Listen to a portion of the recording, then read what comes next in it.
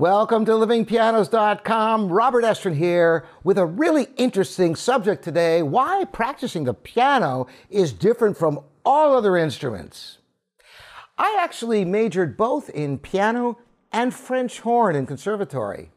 In fact, all through my childhood, I was completely obsessed with both instruments, dividing my time. And I think what I loved about the French horn and the piano was how completely different they were from each other. And in regards to practicing, it's a completely different experience. Practicing the horn is about tone production, intonation, and being able to play at any volume, in any register, and control, and getting that beautiful sound. It's just all about that.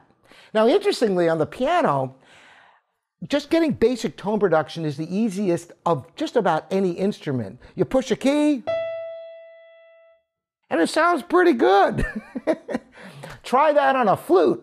Just getting a sound out of it is really tough. Just holding a violin is so hard. So, other instruments have tremendous challenges. For example, double reed players like bassoonists and oboists spend a tremendous amount of time just crafting reeds, either making their own reeds or refining reeds that they get from others with meticulous carving with knives, trying to get just the right response out of the reed.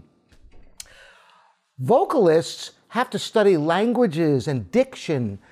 Think about the hours spent doing that. Yet, there's only so much you can practice singing before you will tire your voice. So there's a limit to how much you practice, but there's a tremendous amount of research that goes into understanding what you're singing, if you're singing in other languages, and being able to keep everything fluid, staying healthy, because you are the instrument.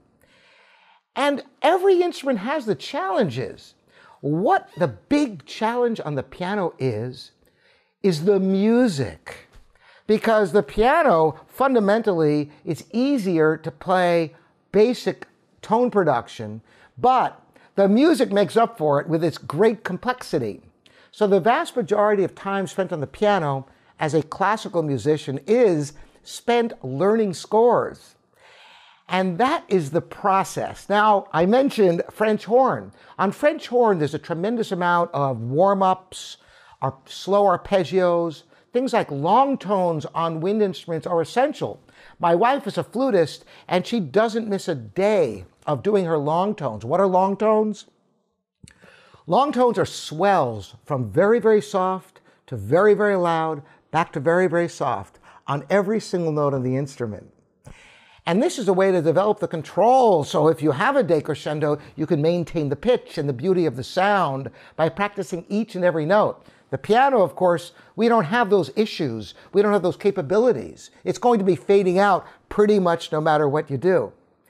So a great deal of time is spent on the instrument itself, just developing the physiology of the lips. There's an old saying with French horn that skip a day and you know it. Skip 2 days, your section players know it. Skip 3 days, everyone knows it. I know that times that I've gone on vacation and gotten away from the horn and had to come back to it, it can take weeks to get into the same shape because the muscles of the lips are so delicate that you can't just practice and practice until you're back in shape because you'll blow your chops where you can't play anything. Everything gets fatigued, so you have to really baby your lips and keep them in great shape. Now, in the piano, there have been times I've gone away from the piano and coming back to it. At first, my fingers feel kind of sloppy and not very strong. But I just keep playing, make sure I don't tax myself too much. But after a day or two, I'm right back there. Everything kind of comes back pretty easily. But what is it about piano practice? It's learning scores. And it is a meticulous process. One of the reasons I loved practicing French horn so much is that I could just concentrate on pure sound, the beautiful, rich tone of the instrument, which becomes a trademark of your own personality, just the sound you get on one note. On the piano, this just isn't the case.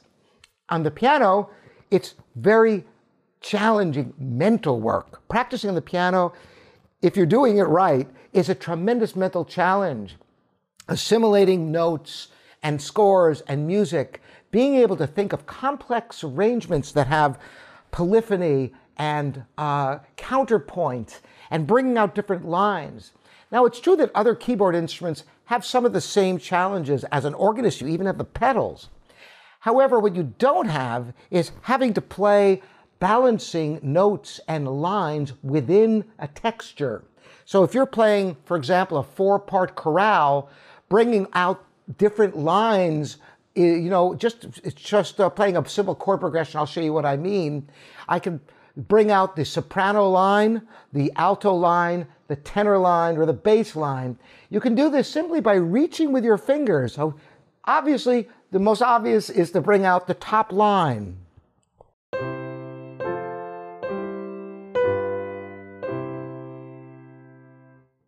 The same exact chord progression can be played bringing out the alto line instead of the top line, the one second to the top.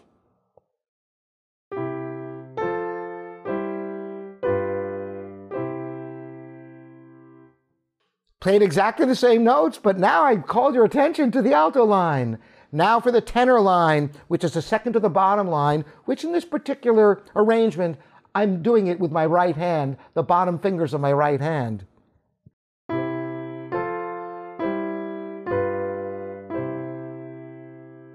And naturally, the bass can also be brought out.